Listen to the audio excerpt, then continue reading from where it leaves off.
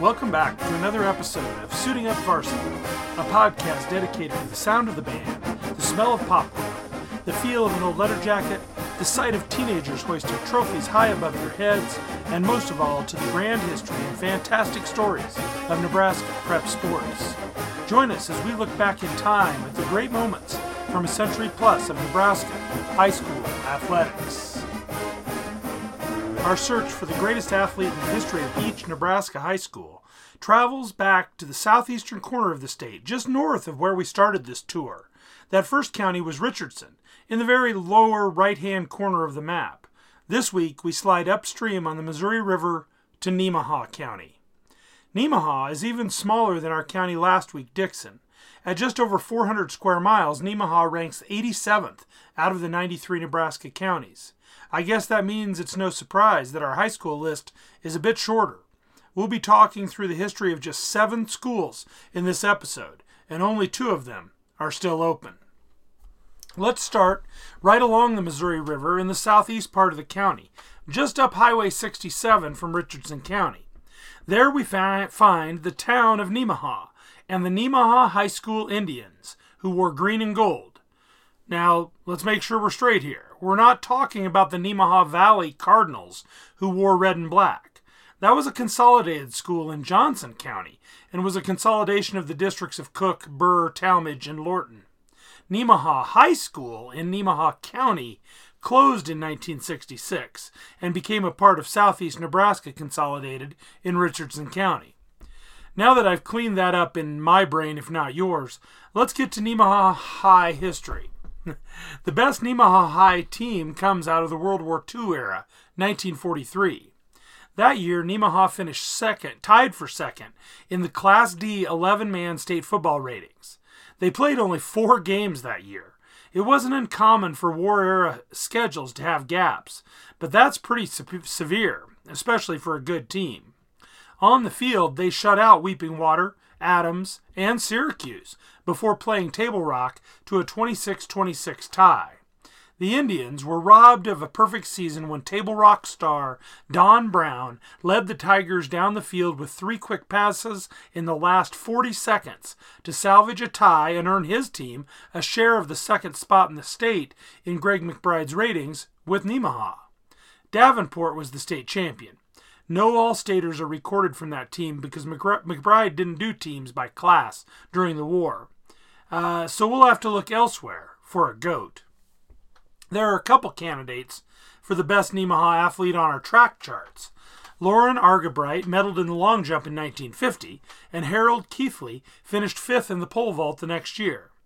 The top Nemaha track athlete, though, is Alan Steers, who finished 2nd in the Class D discus in 1952. I'm going to look earlier in the Nemaha timeline for my pick, though. Wendell Handley was selected small school all-state football by Greg McBride in 1939. After high school, Handley starred on the football field for Peru State during a strong era for the Bobcats. During the war years, Peru and Doane were both Navy training colleges and drew a lot of great athletes, some of whom had begun their careers at other, sometimes much larger colleges. Their games against one another were highlights of the fall, and Handley was one of Peru's best. I choose Wendell Handley as the greatest Nemaha high school athlete of all time. The Nemaha River that gives the county its name runs northwest to southeast and joins the Missouri just south of Nemaha.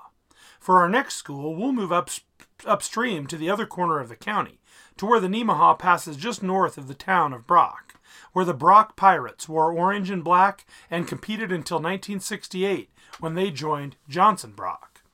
I list a couple of Pirate state track champions.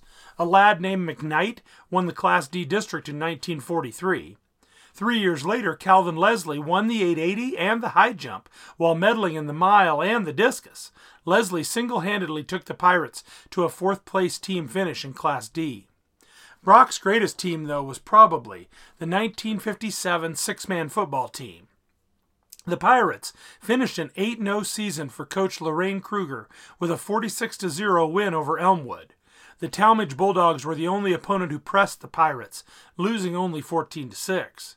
Greg McBride and other Raiders chose another unbeaten team for the state championship, the Plymouth Pilgrims, and placed Brock at number 2. Interestingly, as a sign of just how many small schools were operating in the area, those two teams, only 66 miles apart, not only didn't play, they didn't play any common opponents. The star of that 1957 team was consensus All-State back Bob Reimers, and he's my pick for the greatest Brock Pirate of all time. Brock on Highway 67 was the school that would become the Pirates' consolidation partner, Johnson High School. The Eagles had a strong football decade in the 1960s, beginning with the school's only top 10 finish in 1960, and including 3 All-Staters, Paul Dunakaki in 1960, Dale Gruby in 1961, and Lee Roars in 1965. A strong greatest athlete candidate competed for Johnson a decade earlier. Willis Moorer won the Class D half mile 2 years in a row in 1950 and 51. My pick for the greatest Johnson Eagle does come from the 1950s, but it's a different guy. Terry Brody was a discus medalist in the spring of 1957 after having earned all-state basketball honors in the winter. Brody's effort to return Johnson to the state tournament for the first time since the all-comers era in 1928 fell just short. The Eagles had advanced to the district final before falling to Verdon, a state top 5 team. Two-sport star Terry Brody is my pick for the greatest Johnson Eagle of all time. It seems like every county has at least one school whose history is murky at best.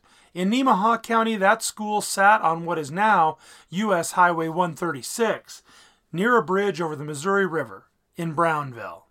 One of the most historic villages in the state, Daniel Freeman staked the first homesteading claim in Nebraska in Brownville in 1862.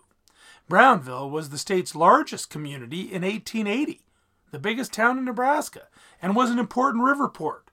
But alternative routes for the new railroads were the town's undoing, and even by 1885, the county seat had moved on, relocating in Auburn.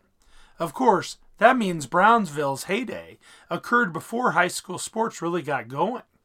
Of course, there was a school. I can only confirm that they wore blue and white and competed in high school athletics during a very small window in time. I see them in basketball districts from 1946 to 1957 and no other years.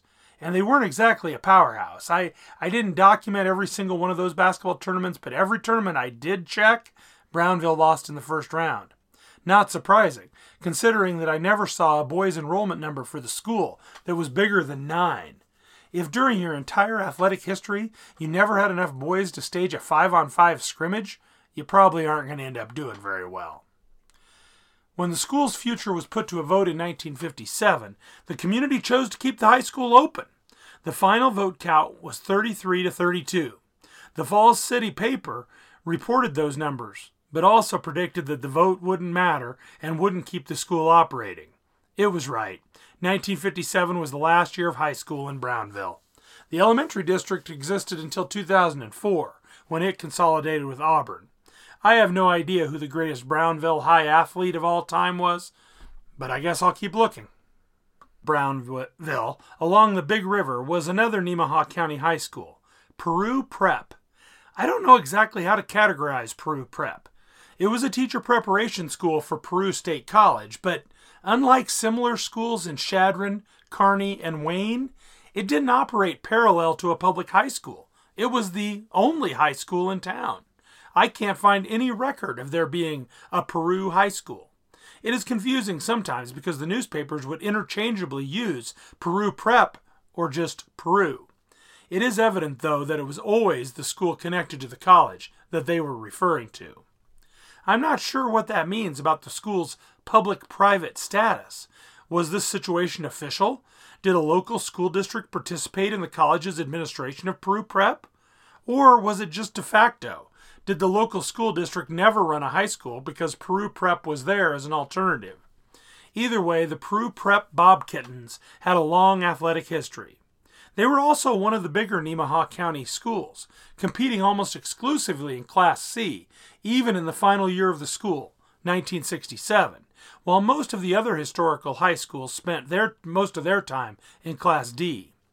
The Purple and Gold appeared at 11 state basketball tournaments, 4 of them during the qualification era. Their greatest athletic accomplishment is probably the 1936 Class B basketball runner-up finish. The Bobkittens defeated Oshkosh, West Point, and Polk before falling to Lincoln Bethany in the final. This was the first year of a 3-class tournament in the qualification era, so Class B really met the middle-sized section of schools in the state. The Bobcats were led by All-Stater Roland Cowell, our first GOAT nominee. Peru Prep had a couple of good runs during the All-Comers tournament era. In 1927, they beat Gering, Hebron Academy, Newman Grove, and Lincoln Bethany to win the Class D bracket. In 1928, they were placed in the C bracket and beat Alliance, Wakefield, and Lexington before falling to Tilden in the title game. In 1923, they were placed in the Class B bracket, quite an honor as is, and acquitted themselves well, defeating big schools Grand Island and Fremont to make a semifinal where they fell hard to Seward 11-1. The Bobkittens' best football season, at first glance, looks to be in 1950, when the World Herald rated them 5th in the state. Upon further examination, though, that was really a function of one of Prep's rare dips into Class D enrollment. Greg McBride rated Class D 11-man football in the 1950s, but there were very often very few Class D basketball teams competing in 11-man football. Most of them were playing 6-man. Peru Prep, like many teams placed in Class D but playing 11-man, was playing exclusively Class C schools. They were a very non-top 10, 1-8 on the year, with their only win being over Rockport, Missouri.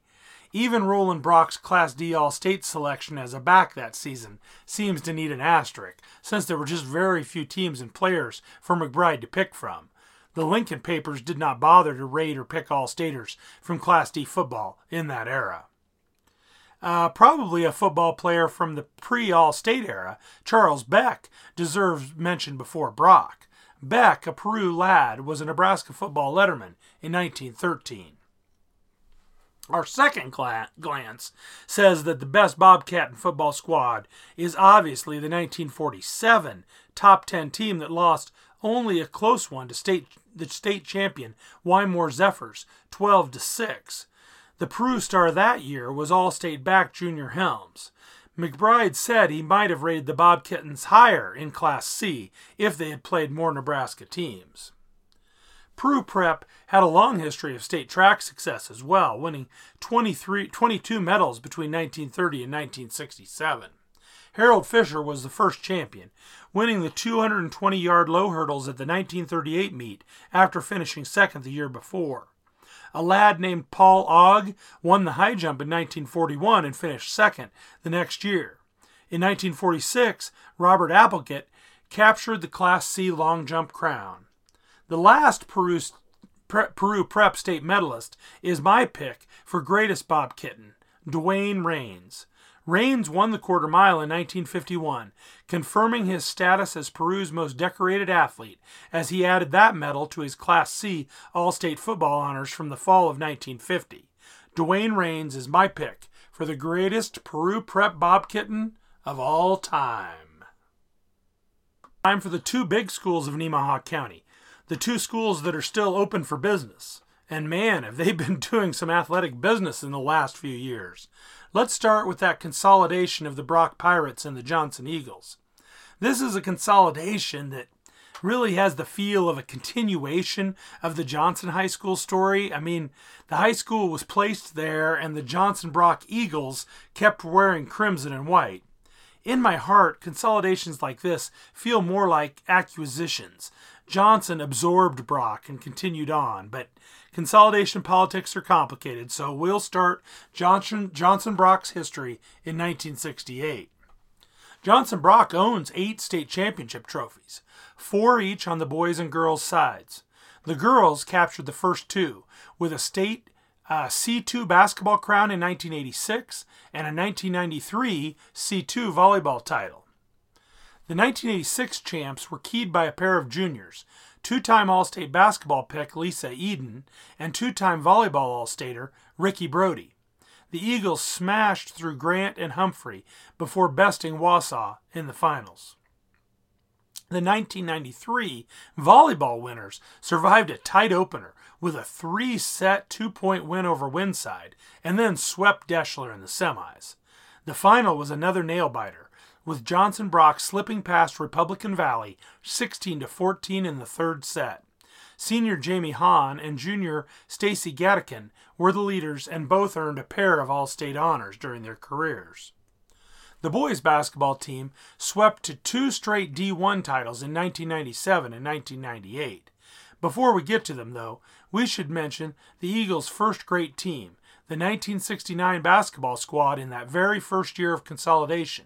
They won 20 straight games with 6'9" center Lee Kors roaming the paint.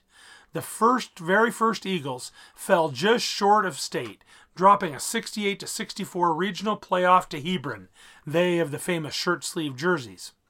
Kors was historian Jerry Mather's pick for the greatest Eagle athlete when he made his list in 1980. The 1997 and 1998 basketball champs bring a couple other names into the conversation. Clint Swanson averaged 19 points a game for the Eagles when he was named All-State in 98, and Kurt Otterman scored at a 15-a-game pace in 99 when he was honored. Both played key roles in the back-to-back titles. The Eagles have a couple track stars for the conversation. Cale Walken earned 8 career state medals, topped by the 2012 Class C long jump title. Mark Hoffman was the Class D 400-meter champ in 1983. On the girls' side, Tawna Trail captured the Class D discus in 2003. There is no question, though, that it is the last 5 years that have been the golden age of Johnson Brock athletics. The girls took 3 straight D1 volleyball titles in 15, 16, and 17, and the boys swept the 2018 8-man-2 football title and the 2009 D2 basketball crown in the very same school year. The parade of volleyball All-Staters during that run included Emerson Kerbajal, Bryn Westerberg, and Michaela Dahm. But the unquestioned star was two-time All-Nebraska selection Fallon Stutheit, who walked on for the powerhouse Cornhuskers and has recently announced her transfer to Nebraska Kearney to join the Lopers Division II national title chase. For the boys, the key cog has been basketball and football All-Stater Ty Hahn, who was the rare 3-time All-Stater in both sports. He was also the Class D 200-meter champ in 2018 and has a couple other state track medals, despite being robbed of his senior track season by the COVID-19 virus. He would have been a threat in the 100, 200, and long jump this month, but instead turns his attention to his Cornhusker football career, where he will be a preferred walk-on, promised a scholarship in year 3, if not sooner. The greatest Eagle athletes are the most recent. Fallon Stutheit and Ty Hahn are my boy and girl goats for the Johnson Brock High School. Time for the big school of Nemaha County. Maybe the biggest school we've covered since we started this greatest athlete road trip, the Auburn Bulldogs. Auburn was a Class B school for most of its history when Class B was a 64-team class. I always think of this as the Pizza Hut era of Class B, when one could travel to an unfamiliar part of the state and enter a community and without seeing the population sign or the high school facilities, be pretty sure you were near a Class B school if you saw the familiar red roof of a Pizza Hut. The early 1990s shrinkage of Class B to 32 schools that moved Auburn and many other traditional Bs to C1 ruined that rule of thumb. I checked, though. Auburn still does have a Pizza Hut, though it just has a red facade and not a red roof. Mather's pick for Auburn's greatest was Dick Hutton, who graduated in 1943, served in World War II, and then lettered in football at Nebraska 3 times in 46, 47, and 48. He was also a basketball standout in Auburn, playing on the 1942 team that upset regional power Falls City and won districts and regionals and went all the way to the Class B semifinals. Hutton is a great athlete, but there's a lot more great Bulldog history. Let's start with a look at some of the greatest Auburn teams. The discussion of great Bulldog teams is going to start in a sport we haven't mentioned much on this road trip, if at all: golf. Auburn's first team state title came at the Class B boys golf meet in 1941. The Bulldogs upset favored Lincoln Pius X at the Pioneers course in Lincoln, behind seniors Kurt Kent and David Lamley. Coach Marv Gertis, who doubled as school principal, was excited to bring home Auburn's first state title trophy. The 1958 football team, the first unbeaten, untied squad in school history, which had wins over 3 teams that were then in Class A, Nebraska City, Plattsmouth, and Falls City, thought it had a claim to the Class B ratings title, but the newspapers didn't agree, and the Bulldogs finished number 4 in both papers. Auburn, led by a couple of All-Staters, senior Gary Dalton and junior Kent Wallace, had a few factors working against it.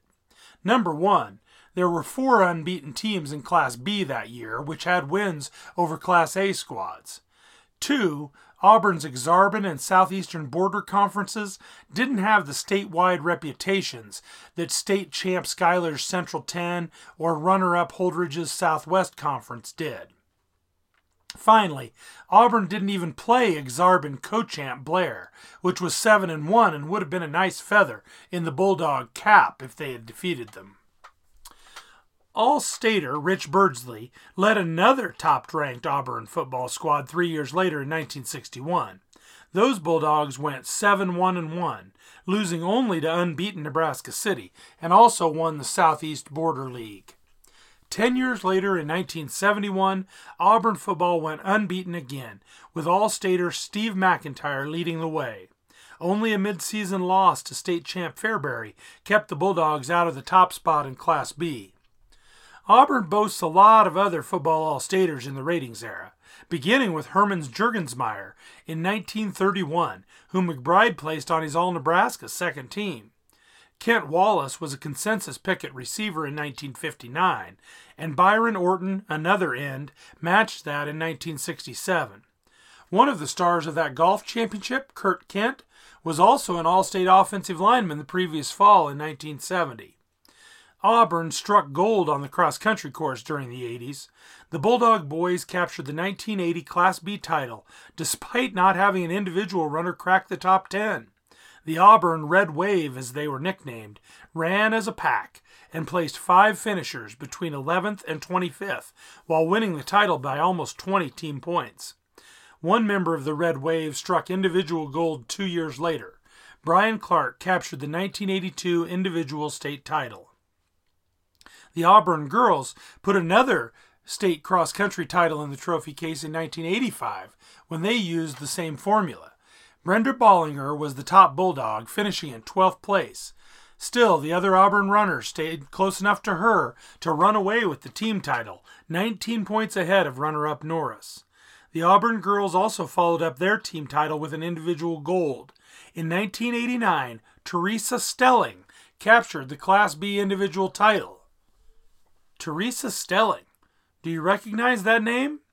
You might if you listened to our episode about Dickson County. She was the 1 and 2 mile star at Wakefield that we named as one of the 2 greatest female athletes in Trojan history. Turns out she did that, state mile record, multiple state titles in just her freshman and sophomore seasons at Wakefield before she moved to Auburn, Nebraska and Nemaha County. Not sure I would have made that connection if I hadn't randomly picked Nemaha as the follow-up to Dickson County. Stelling not only won state cross-country as a senior, she took state track meet all-class golds in the 1600 and 3200 as a junior and a senior. She's definitely a nominee to be the girls' all-time GOAT at a second high school. Before we make any final decisions, let's look at more track and field nominees from Auburn. On the girls' side, that means Tiara Williams, who won the long jump as a sophomore, the triple jump and 100 meters as a junior, and won all 3 of those, plus the 200 as a senior. She was the all-class gold medalist in the long jump and triple jump, and her big point haul keyed the Bulldogs' 2013 Class B State Track Championship. I think that championship tilts the scales to Williams, and it doesn't hurt that she was a multiple-time Big Ten Conference champ and All-American at Nebraska. I'm declaring Tiara Williams as the greatest girl athlete in Auburn Bulldog history. On the boys' track side, the first Auburn state champion was Jack Hoagland, who won the Class B mile in 1936. In 1959, Gary Dalton added the state meet long jump championship to his all-state football honors from the fall. The Bulldogs brought home 2 titles in 1975. Bruce Gillespie won the 440, and Dennis Lesser captured the triple jump. Lesser was also an all-state basketball player in 15. In 2005, Anthony Ritten won the 200-meter dash as the capper to his 6 career state track medals. Auburn's most recent state track champs are Thomas Henricks in the high hurdles and Alexander Gonsalves in the long jump in 2012. Like their Nemaha neighbors, Johnson Brock, the last 15 years may be the greatest era in Auburn athletics, kicked off by the 13-0 Class C1 football champs of 2006. The Bulldogs capped the year with a 28-27 double overtime championship win over Valentine at Memorial Stadium. All-Stater Dana Milej threw the winning touchdown pass to Drew Tanner, and the Trent Jones PAT clinched the win.